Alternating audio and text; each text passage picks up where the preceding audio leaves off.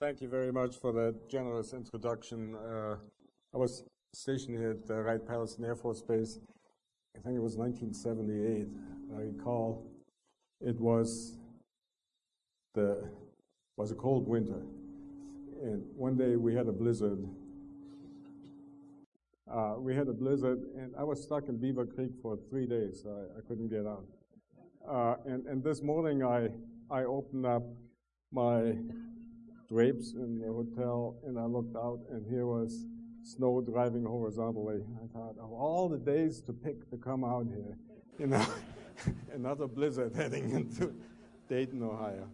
Fortunately, it wasn't nearly as bad as what I experienced back then, and I'm very, very happy to see so many of you here, and hopefully we can all have a good time this evening for the next hour or so. I cannot think of a more appropriate place for this presentation than right here at the former Wright Field, where the men at the center of my story, two Army Air Forces colonels, spent most of their professional lives serving their country with foresight and determination. It is to Wright Field that Colonels Harold Watson and Donald Putt, I hope these names are familiar to some of you, brought the remarkable Me-262 and Arado 234 jets for test and evaluation. 1,000 tons of blueprints and critical test data, which was supposed to help our industry play catch-up, and nearly 200 first-rate scientists on the Project Overcast and Paperclip came right here to Wright Field, largely due to the efforts of these two men. And one of the most prominent among the German scientists, of course, was Dr. Hans von Ohain. And he became, in time, the chief scientist of the Wright-Patterson Air Force Base Laboratories, proof that America was and still is the land of opportunity, even for our one-time enemies. I think I'm probably an example of that, too.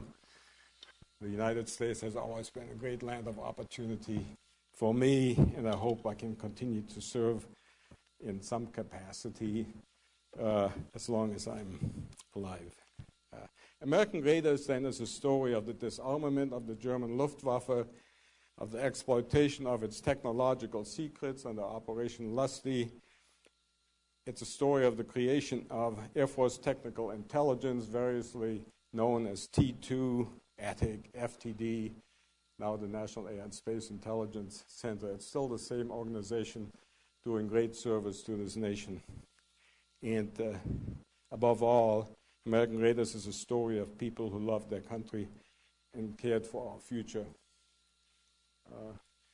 Let me share with you maybe how I got to write this book. In 2000, I think it was sometime, I went to an 8th Air Force Association meeting in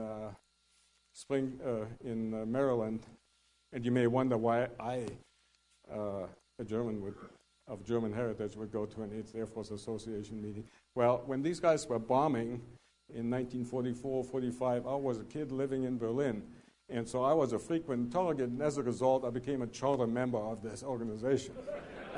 All of you can understand that, right? So, anyway, we have a nice table here, and a fellow sits next to me. His name is Bob Strobel. I asked Bob politely, what did you fly, B-17s, B-24s? He said, neither. I flew P-47s and Me-262. You can imagine I was taken a little bit aback by the latter. And I said, what, did you defect to the Luftwaffe so you could fly their jets? No. He said very seriously, you know, at the end of the war, we didn't have any jet fighters. And we needed what they had back in the United States as quickly as possible. And I worked for a colonel by the name of Watson. And there were 7 of us. And we got a bunch of these jets together. And in a roundabout way, they managed to get them to Paris and then to Cherbourg, France, and finally got them over here to Wright Field. This is the cradle of American military aviation. I'll never forget that, Wright Field, Wright-Patterson Air Force Base, a place with much history.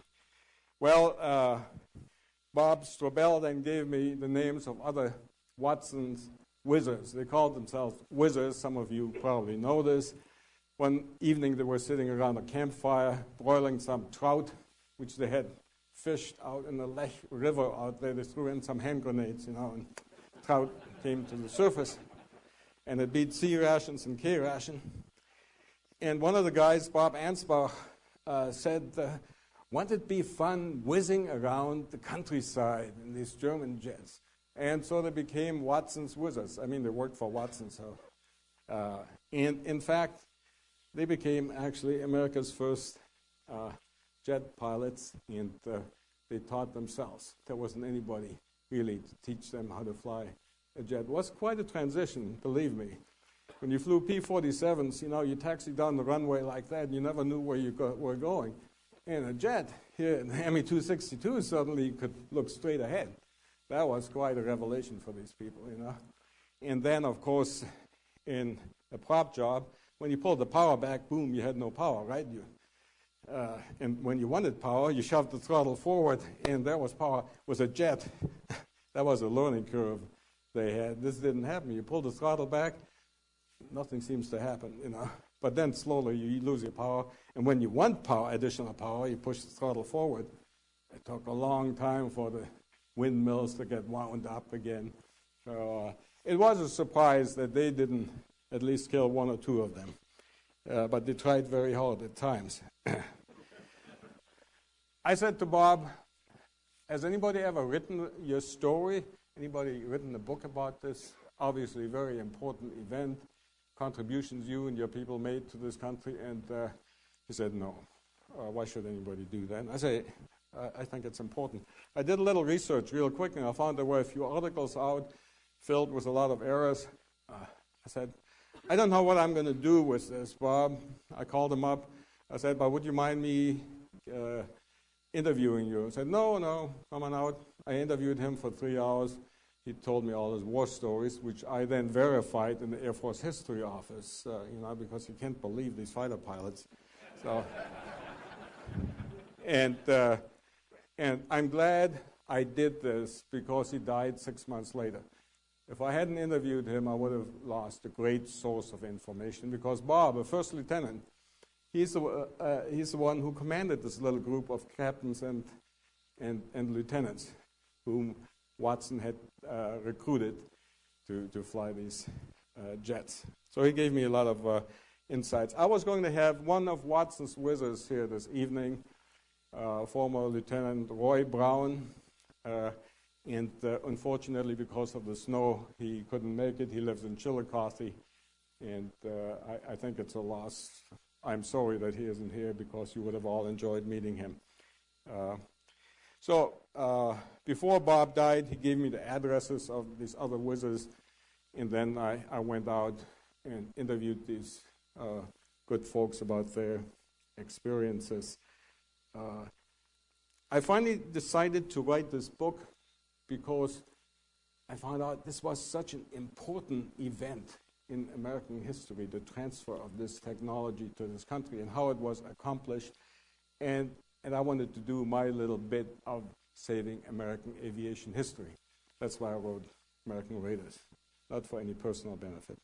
Well, everything that happened in American Raiders, as portrayed in there, of course, happened within the context of World War II.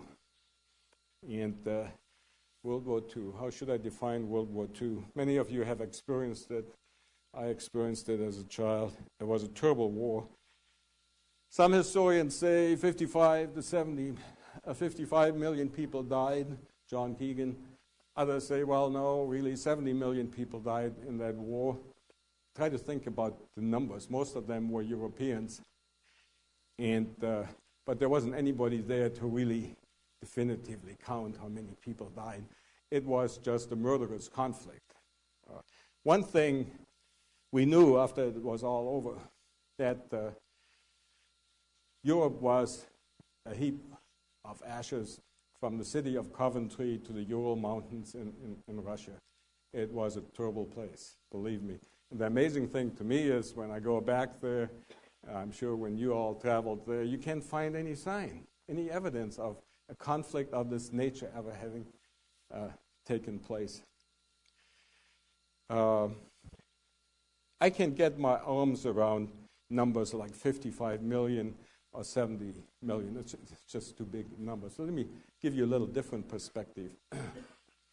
The United States Strategic Air Forces in World War II, which consisted of the 8th Air Force, the 15th Air Force, the 9th Air Force, and the 1st Tactical Air Force Provisional.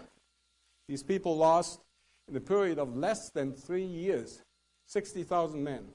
I'm talking about 60,000 people died in air action in less than 3 years. I'm not talking about the people who were taken prisoners of war, not talking about the many more wounded who were sent home back to the United States. It was a bloody conflict. We lost only in the 8th Air Force over 6,500 B-17 and B-24 bombers. Just try to think of the numbers, the losses. We're restoring an airplane right here in the museum right now called the Memphis Belle, which was sent back, completed 25 missions. Very few people completed 25 missions in the early days of World War II. It was that kind of a bloody conflict. Let's look at it from the British perspective. The Royal Air Force Bomber Command lost over 55,000 people killed.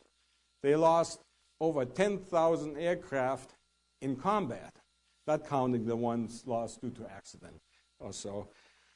So nearly 120,000 people died in the air war against Nazi Germany. And that is more people than we lost in the entire Cold War, from the Berlin airlift through Korea into Vietnam.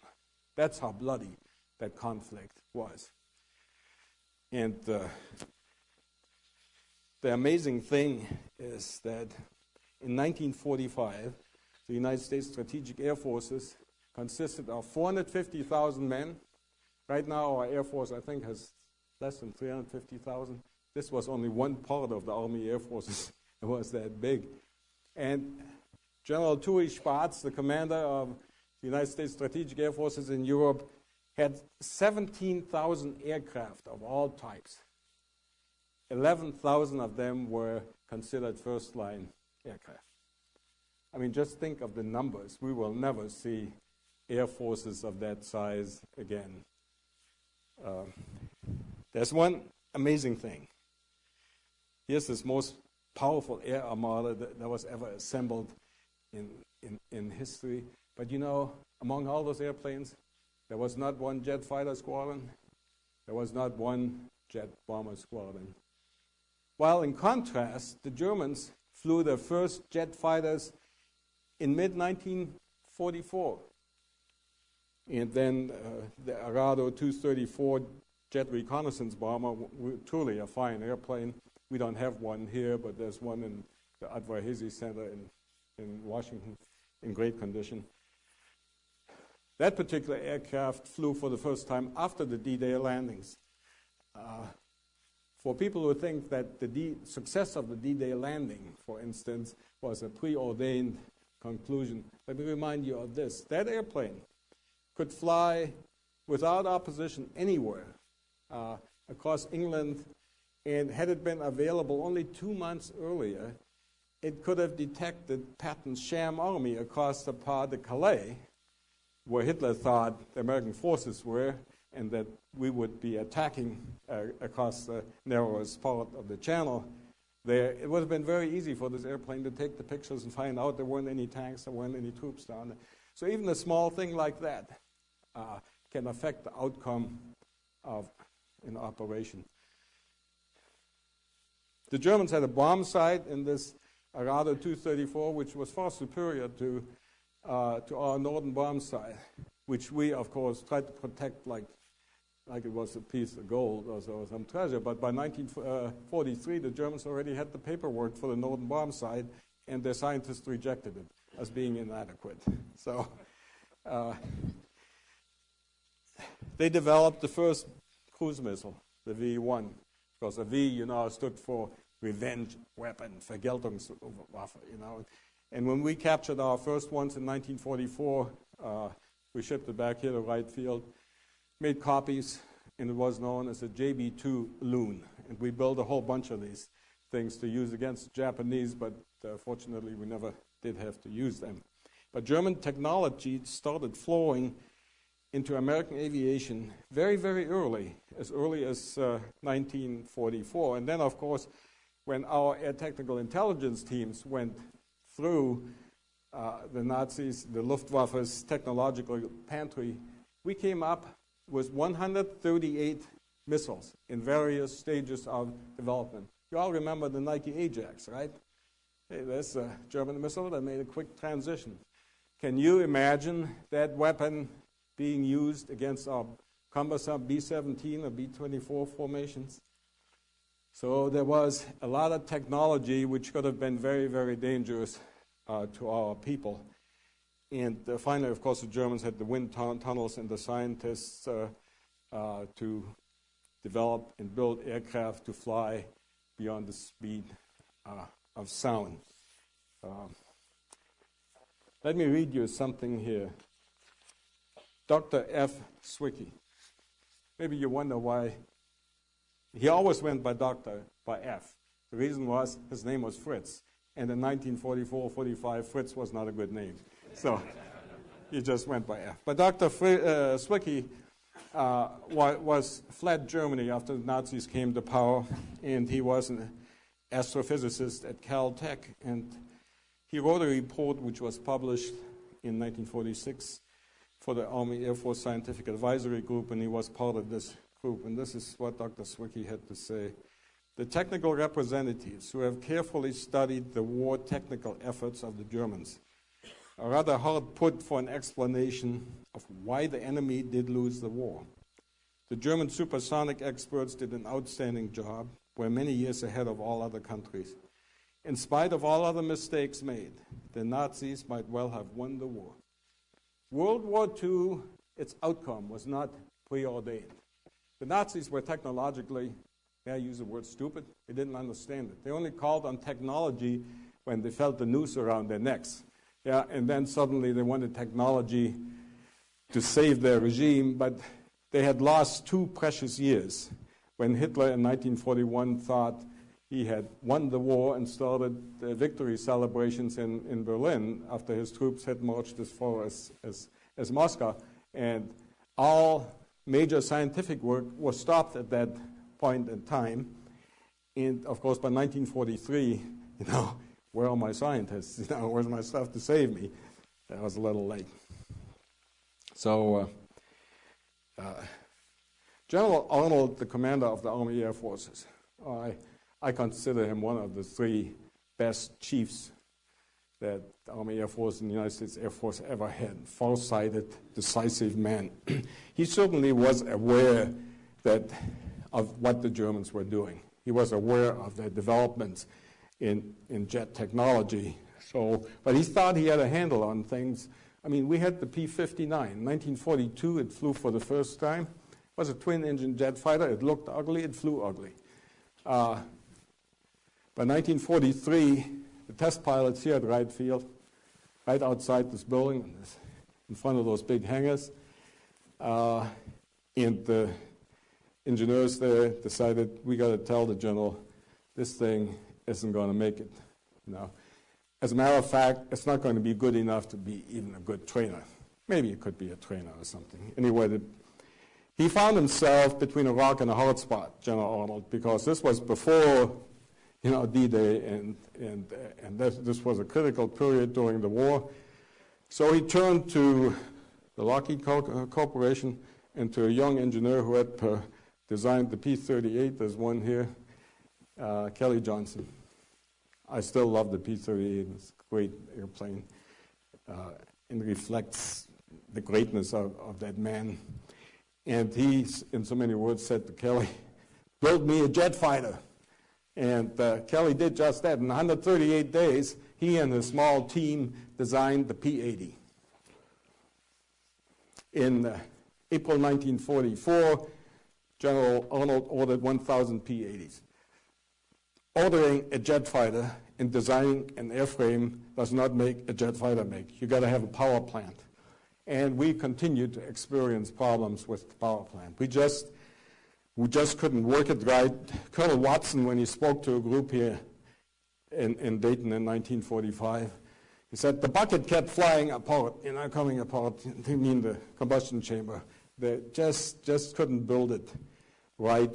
And by 1945, with all the airplanes that General Touré Spots had, we had 4 P-80 jets in Europe. One crashed, other one ended up in the factory, a British factory for engine modifications, and 2 of them we sent down to Italy to the 15th Air Force for morale flights. We did not have a jet fighter. As a matter of fact, by 1948, early in 1948, as Stalin was tightening the noose around Berlin, guess what our Air Force consisted of in Europe? The United States Air Force was in Europe, then commanded by Lieutenant General LeMay, and I served in his Air Force for 5 years, Strategic Air Command later on. And he had 1 P-47 fighter group. That's all he had. There wasn't one jet fighter in Europe to oppose the Soviets. Now, the P-80 finally turned into a real airplane. We used a few of them in Korea. It was never a great fighter, but tens of thousands of American pilots cut their teeth on the T-33 on the trainer version, and it did a great job for us. But as far as General Arnold was concerned, of course, he didn't have any jets. Bringing home the German technology was not an option for General Arnold. It was an imperative. He had to do that. He was thinking of the future of the United States. And he knew all those airplanes he had over there in Europe, the B-24s and B-17s, were good for one thing, mostly pots and pans. They had outlived their usefulness. Allow me at this time to focus on an individual, on Colonel Donald Putt, great American who was commander of Air Materiel Command finally when he retired here at Wright Field. As I told you, Wright Field, this is the cradle of American military aviation. I know you know all that. And I want to talk to you about a defining moment in American aviation history. Donald Putt was an engineer, a test pilot here at Wright Field, was assigned the bomber flight test. And it was Halloween 1935. He set out here in an X-299, was a predecessor to the B-17, fully fueled. And he was a co-pilot, and they put the power to the airplane, and they took off. And the airplane went into a steep climb. Then it did what we call a wing over, and it came down like this and crashed in a big fireball. Most of the crew was killed. Putt survived that crash. The reason the airplane crashed, until then, all control surfaces on airplanes had always been locked with wooden wedges, with red streamers hanging from them. Boeing had put a mechanical system into the X-299 here, and the pilot thought that Putt had stomped on this lever and removed the locks, and then, of course, the co-pilot thought the pilot had done that. I mean, they didn't have checklists in those days. Everything was kind of seat of the pants, and they paid for it. You make a mistake, you didn't get fired in this Air Force. Army Air Corps was very small. And Putt was a bright guy. In 1937, he went to Caltech, and he studied aeronautical engineering. It was a fairly rare discipline at the time, under Dr. Theodor von Karman. Now, all of you know von Karman was one of the great aeronauticists. And he, too, was a refugee from Germany and fled Hitler's reign. And in 1938, Putt comes back here to Wright Field, and he was program manager for the B-26 and B-25. Now, I'm going to say something to you here, and if you're a B-26 performer, B-26 pilot, you probably don't like to hear this, but Putt said the B-26 was a dog of all dogs. He was talking about the short-wing airplane. So I see a postcard here in the museum. It says, B-26, we lost fewer B-26s than any other aircraft in World War II. I don't know about it, but down at MacDill, where they had the B-26s, they had a saying, one a day in Tampa Bay. They were talking about not B-47s, but B-26s. So that's the flying life in those days. And then he got involved in the first jet bomber competition, so to speak, right here at Wright Field. And the Army Air Forces went out and said to the manufacturers, give us something with jets on it. And so the competition was for the B-45, B-46, B-47, and B-48.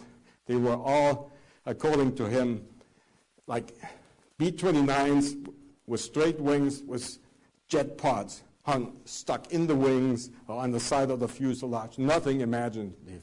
Another thing I need to mention right here, American industry didn't really believe in jet power. They thought there was some kind of a toy.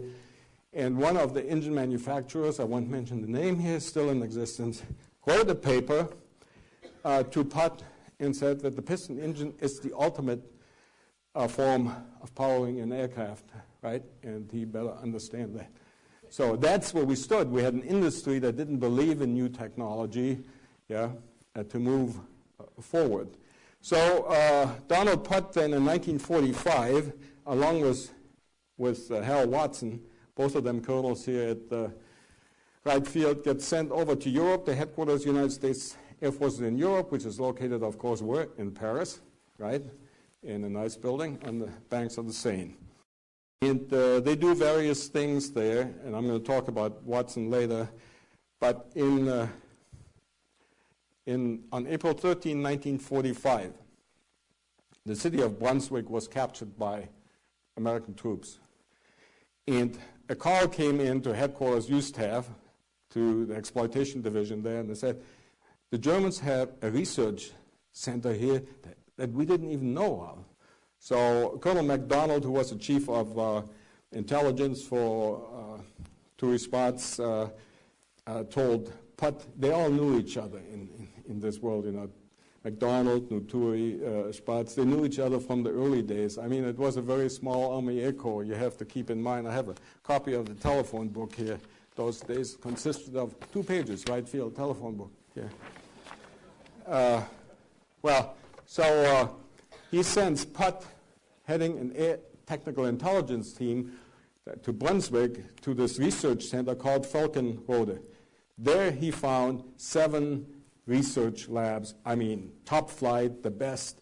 The British and our forces never knew it existed. These labs were fit the buildings into a forest. The buildings looked like farmhouses. So they had wind tunnels there that our engineers could only dream of.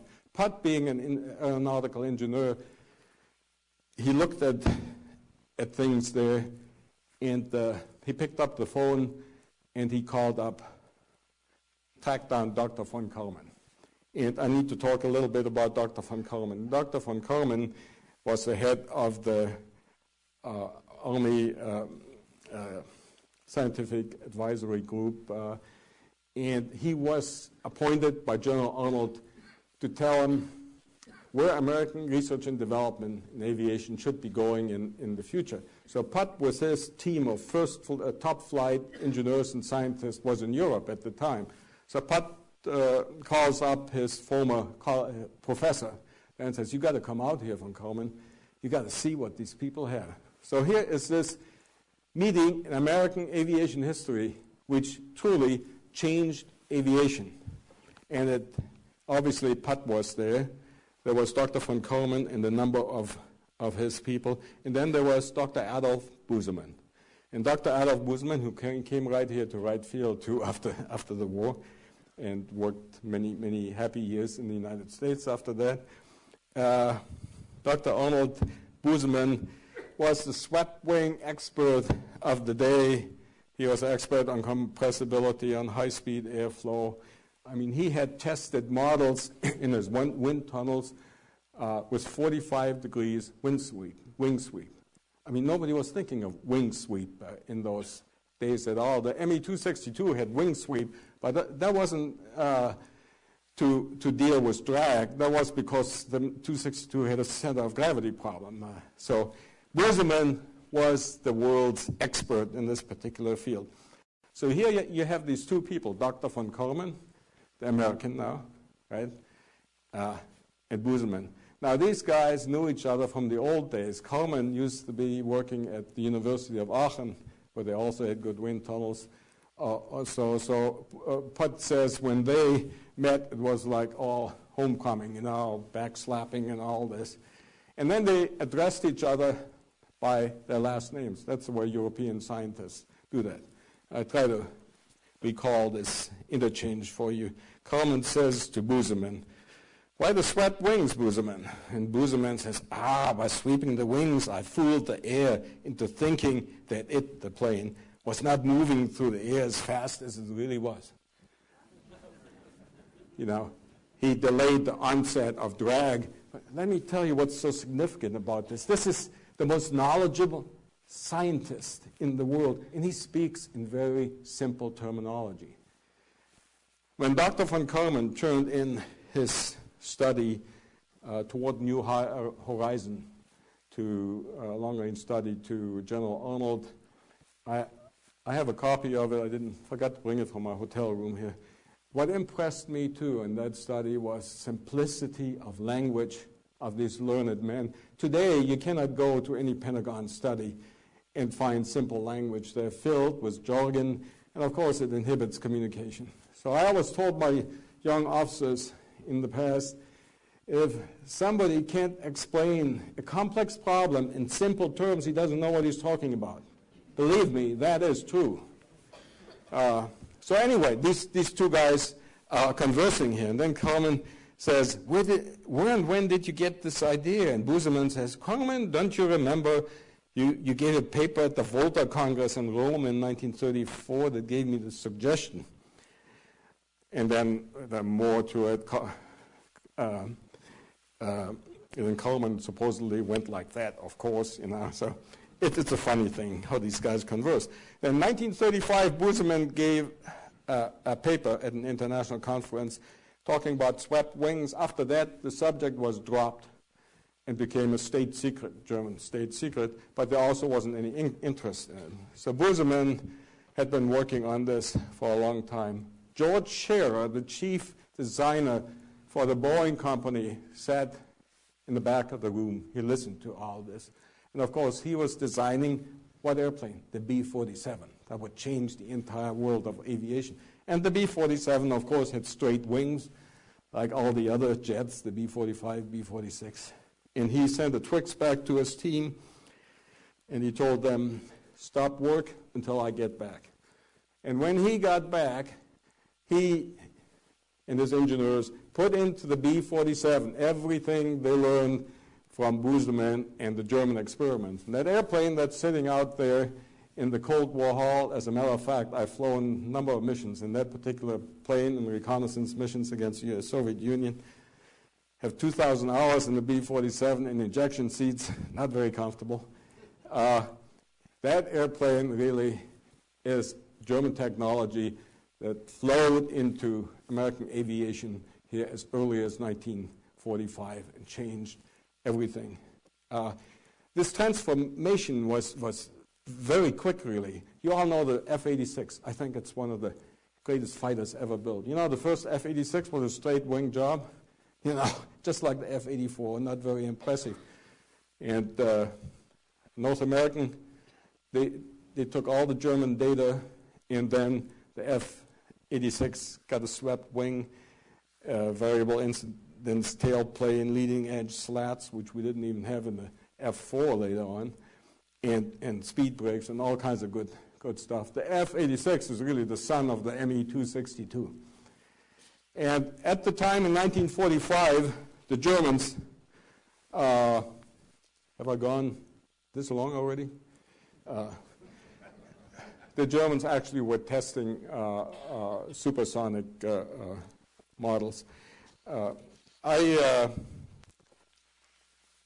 If you give me 10 more minutes or something, I love this subject, but I know I'm probably boring you to death here.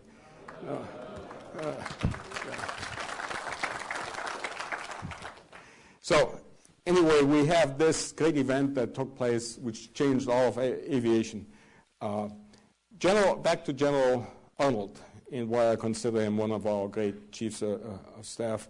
He went to tourist spots in 1944 after the D-Day landings, and he could see that Germany wasn't going to last that much longer. He said, "Turi, I'd like you to do 3 things for me." They didn't talk this way, but I'll try to simplify things. He said, "I want you to disarm the Luftwaffe." And when they talked about disarmament, not like what we did in Iraq here, but down to a hunting rifle. Yeah, nothing. Don't leave them anything.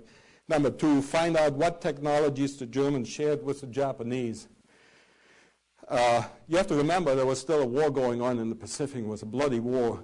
We lost over 10,000 Marines on Okinawa alone in April, and nobody really wanted to go in there and land in Japan. And if the Germans gave their technology to the Japanese, the last thing we wanted was suddenly they pull a rabbit out of the head with Me-262-like aircraft with air-to-surface missiles and so on. We wanted to prevent that from happening. And then he said to him, bring home the German jets, the wind tunnels, and everything. We got to play catch-up in this country. This was easier said than done. There was a lot of opposition to doing this, believe me. So the first thing, I'm not going to spend much time on this armament part. It's funny in some ways, but we took 10 combat crew training squadrons, which weren't too busy anymore at that point in time, made this armament squadrons out of that. You should read that part in the book because it's really hilarious at times. But these squadrons were very, very important in helping our air technical intelligence team find the technologies to gather it together and then package it and send it home. Then finding out what the Germans had given to the Japanese. And this was one of the Project Lusty tasks. One of our radio intercept teams picked up some communications of the German air staff between Admiral Dönitz and an air staff group down in Austria. And Colonel MacDonald then told one of our lieutenant colonels, get yourself some folks and head down there and capture them, take them to Berchtesgaden. And that's what this lieutenant colonel did.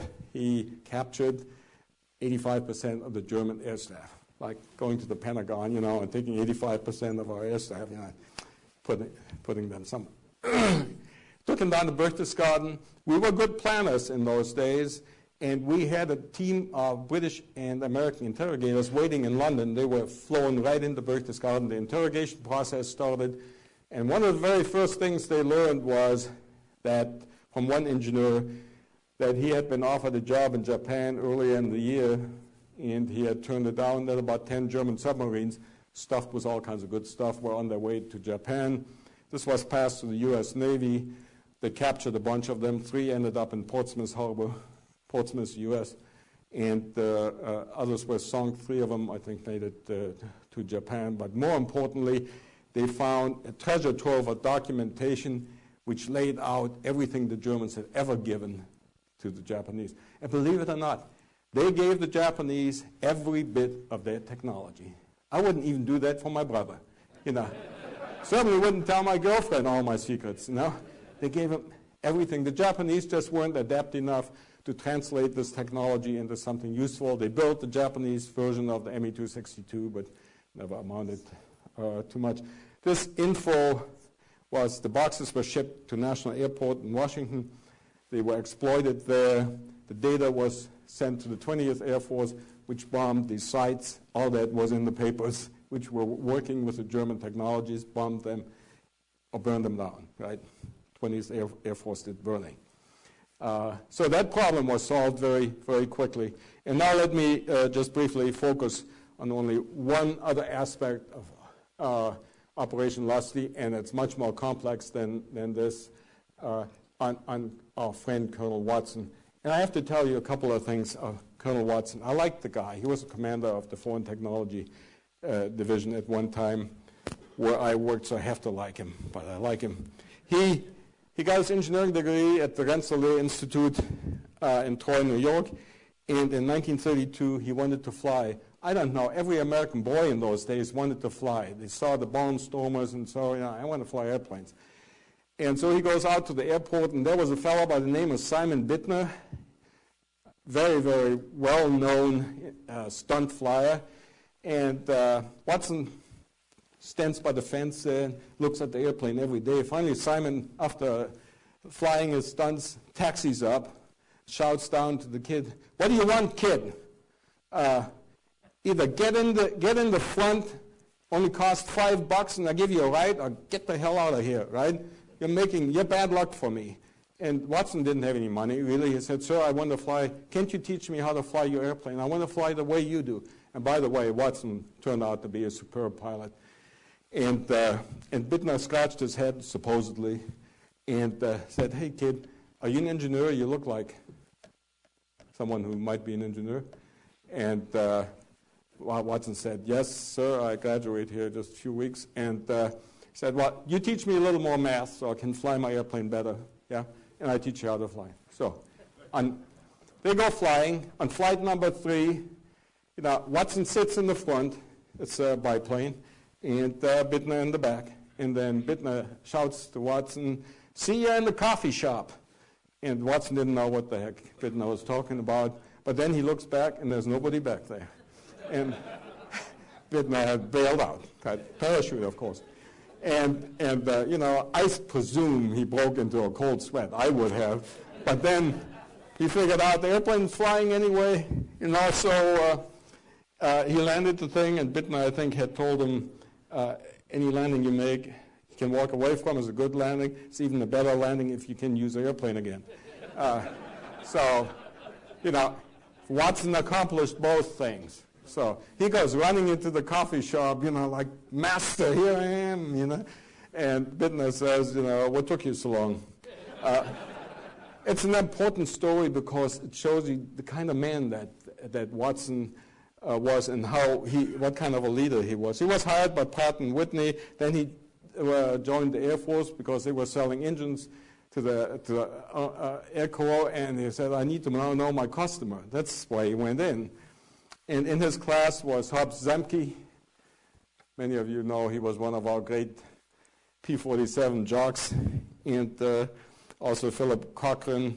Lieutenant Curtis LeMay was his flight commander. So then he was assigned to the 2nd Bomb Group at Langley. There was a bomber field in those days. He worked for Lieutenant Colonel Spatz. So I'm telling you, they all knew each other. Spatz knew Watson. When Watson was called to Europe in 1944, it wasn't by accident. They all knew their talents. And so Watson gets his break in April 1945.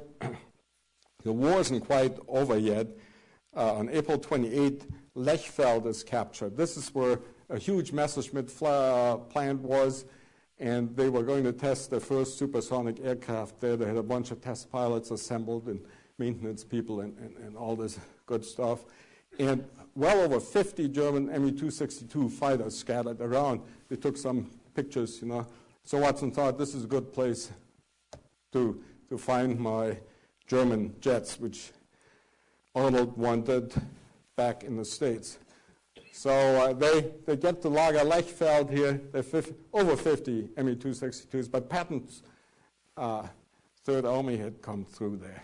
When these tankers saw a swastika, guess what happened? Boom, they fired a shell through it, So there wasn't hardly anything usable on Lager Lechfeld. The first airplane they got is an Me-262 on May 8th, which sits now in the Air and Space Museum in Washington. And it was flown by a fellow named Fritz Müller. Fritz Müller was a cocky pilot, according to Sergeant Freiberger. This guy comes in with his Me-262 and he puts on an air show, before he lands. And then turns it over. That airplane, as I said, is in that museum. The airplane that's here actually was flown by Bob Strobel, the fellow I told you about earlier. So then they acquired a bunch of other Me-262s. They did not put them together from parts of various airplanes, as you read in some publications. These were all functional, pretty much functional airplanes, which they managed to assemble. They got 10. One of them Watson gave to the French. Why did he give them to the French? Because he depended on the French for a lot of support. We were going to ship the airplanes from a French port. And so it was kind of a thank you very much type of thing. He was very good at that. And then on June 10, this is quite amazing, from late April, by June 10, they had these 9 Me-262s ready, and they flew them in relays from Lager Lechfeld to Melun, airfield near Paris. Now, they were going to be shipped back on a British aircraft carrier to the United States here, and then the airplanes were going to be flown here to Wright Field and to Freeman Field in Indiana. And why do you think they went to Melun? Well, headquarters of the United States Strategic Air Forces was in Paris. And I guess who was there? General Tory Spatz. And hey, Watson wanted to get promoted too. Yeah, he was a colonel. Many of his friends had lots of decorations. He didn't. So he wanted to show General Spatz what he had pulled together. In addition to these 262s, he also got some Arado 234s. 4 of them, 2 of them he stole from the Brits. The Brits only wanted to give us 2 initially. The other 2 he managed to abscond. You have to read in the book how he did it. I actually interviewed a Brit who was in Norway when these 2 airplanes were sort of stolen. Anyway, he has these 4 airplanes there. And then General Spatz comes out, and they have, of course, Big Boss is there. They walk around, and they have a flyby. Bob Strobel leads the 3-ship formation. And Bob says, I have to admit to you, Wolf, to this day I regret what I did. They're flying by low level. They're coming in, diving in pretty much at 500 knots or so. And he does a barrel roll. You know, the Umo 004 engines in the ME-262 were very susceptible to flaming out when you had any change of airflow. So he could have lost the airplane right there by doing that. And it didn't add anything, you know. But anyway, they made 3 flybys. General Spatz was duly impressed.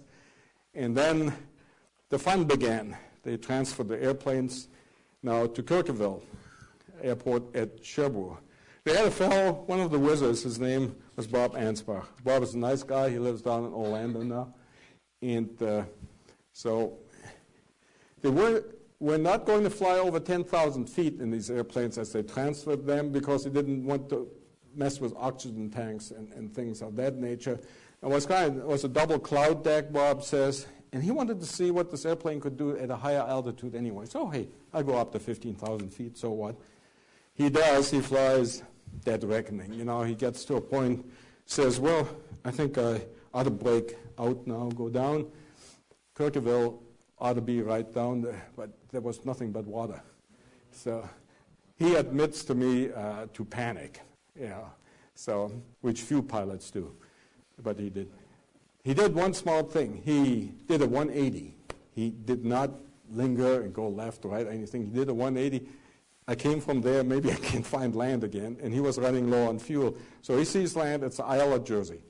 So he's running out of fuel, he has no option, he has to land. And so the ME-262 supposedly needed 6,000 feet of concrete or macadam runway. Anyway, there's only grass there, and he lands that airplane. One of the British observers said that when he came in, his gear down, he came over a church steeple, and he thought he was going to take the steeple off, but he just barely made it across the church.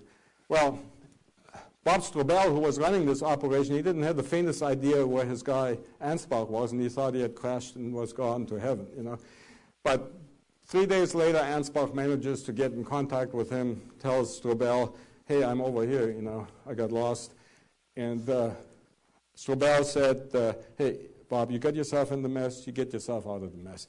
I'll send you some kerosene in the C-47, which he did. You know, and then they pumped the kerosene into the wing tanks.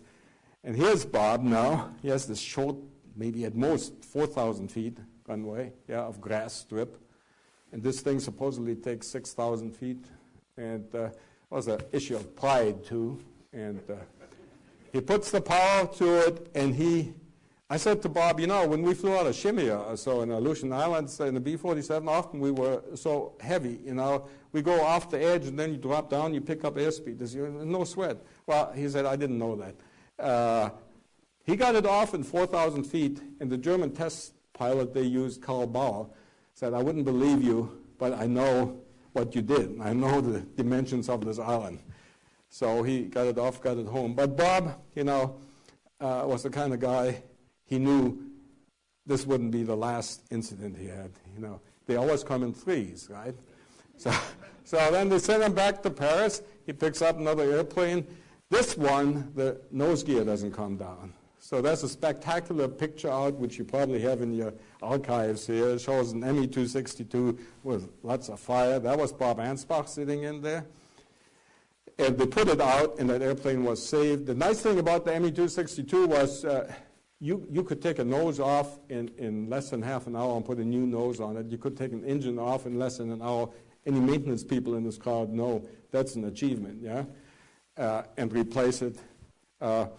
Anyway, so Bob knew the third event was somewhere out there in the future. He said he always flew with his heart in his throat after that, and that came. Transferring a Focke-Wulf 190 from the East Coast. He was trying to land at Pittsburgh and then fly here to Wright Field. And so he had runaway trim. Yeah, that means the control surface wouldn't respond anymore, and his airplane went into a loop, and he barely was able to control the machine, and he brings it in some field near Pittsburgh. One good thing about it was this was number 3, and he knew he was free from then on, And Watson just sent in another airplane, picked him up, and that was it. I'm told the propeller ended up in some hunting lodge there in Pennsylvania or something. Overall, the transfer of airplanes went actually very well. They lost one more airplane. This airplane had a 50 millimeter gun in the nose, and that gun is right here in the museum if you want to look at it. It was mounted in the nose of the Me-262, was intended to shoot down with 1 or 2 or 3 rounds bombers like the B-17 and the B-24. It was never employed. They used a German test pilot to fly it from Paris to Cherbourg. He experienced a catastrophic engine failure, and Bob told me if it hadn't been Ludwig Willy Schmidt in that airplane, if I had one of my guys flying that airplane, he would have died. He would not have known how to get out of that airplane. This was an airplane Watson loved more than anything else. This was an airplane that American intelligence right here in Washington was enthralled with because it had a big gun in the front. And Bob almost got court-martialed over this thing. Anyway, the gun was retrieved, and you can look at it here in the museum. The airplane, how Watson got an aircraft carrier at the time when the war was still going on in the Pacific beats me, But he was persistent. He was not going to have his airplanes dismantled like many of them had been before. We brought them to Wright Field. They were never put back together right, and never flew right. He was going to ship them back on an aircraft carrier, and Her Majesty's government provided the Jeep carrier, and it got all these airplanes on there. One thing I can't figure out, they took home, in addition to these advanced jets, there were some trainer versions of the Me-109. Now, who the heck needs an Me-108 trainer? I think they brought them home as personal aircraft. And they thought they could somehow, get away with it, but they didn't. Somehow they never got clearance to fly those good things. Watson came home in a German 4-engine aircraft, the Junkers 290. And some people don't think the Germans knew how to build 4-engine aircraft. They knew how to build them. They just made some bad decisions. They didn't build any anymore. Anyway, this airplane, it's a really interesting story how he got this airplane and so on. So he flies it with a crew of 9, and they land in what was a transatlantic hop, including Bermuda, and what are the islands we use, Portuguese? Azores. He lands in the Azores. Guess who is there? General Arnold is there, of all people. And one of the people I interviewed, he said, it was just hell this and hell that. It was as if, they were old-time buddies. Anyway, he gives them, General Arnold, a tour of this airplane. General Arnold flies home. Watson beats him on the way back, and it's German Junkers 290. Lands right here at Wright Field, and he was welcome. If you read the paper clippings or so, I mean, it was really something. What did Watson do after that? He put on a bunch of air shows right here at Wright Field and at Freeman Field. And there was a reason behind that. We had great problems getting funding for our jets at the time. In, was it, I think, August 1945, Richard Bong, our greatest ace, 40 kills in the Pacific, killed himself in the P-80. Congress decided we don't need any money for what you call jets. If our best pilot can't fly these airplanes, we don't need those airplanes. So there was a reason for bringing in what they called radio men, what they called the newspaper men, and all the press. When they had these air shows here at Wright Field, I'm not talking about 100, 200, 300 people showing up. 10,000 people would come out here. They loved to see Watson fly the German jets around. And I have pictures in my book. When he flew them 250 feet off the ground. They wouldn't allow that today anywhere in front of the reviewing stand. People were thrilled. And after that, of course, it is Watson who right here at Wright Field truly created what I served in, the Foreign Technology Division, what some of you sitting out here, Air Technical Intelligence Center or the new center served. And it was Watson who gave it legs, and specifically was the exploitation during the Korean War of the MiG-15. They did an outstanding job at the time, and the organization after that became, I think it always has been, probably the best aeronautical technical intelligence organization in existence, bar none. And we compared when I was there, I say we compared our achievements against many other well-known organizations, which I won't mention, and FTD always came out on top. In closing, let me say that Watson established Wright Field, T2 at Wright Field here. He later on became the Air Technical Intelligence Center commander. He retired as a 2-star. General Putt retired as a 3-star. And by the way, General Putt ended up bringing, as I said, up to 200 of the German scientists over here, and he ended up having them, so to speak, under his command. And he worked very, very hard to get these people out into academia and into industry, and was quite successful doing that. One thing, these men did not let themselves be blinded by our stunning victory in 1945. They knew there was work to be done and to make up omissions of the past. We owe a lot to people like Arnold Spatz, Putt, Watson, and many others who made sure that our future would be solid. And you can imagine there was a lot of opposition to German scientists coming over here. I mean, the Holocaust was just being revealed in all its dimensions, yet we needed their knowledge. North American field, the remarkable swept-wing F-86. As a result, the B-47 came about, and the Army fielded the Nike, and certainly later on their German team developed follow-on versions to the V-2, the Saturn rocket, and took us to the moon.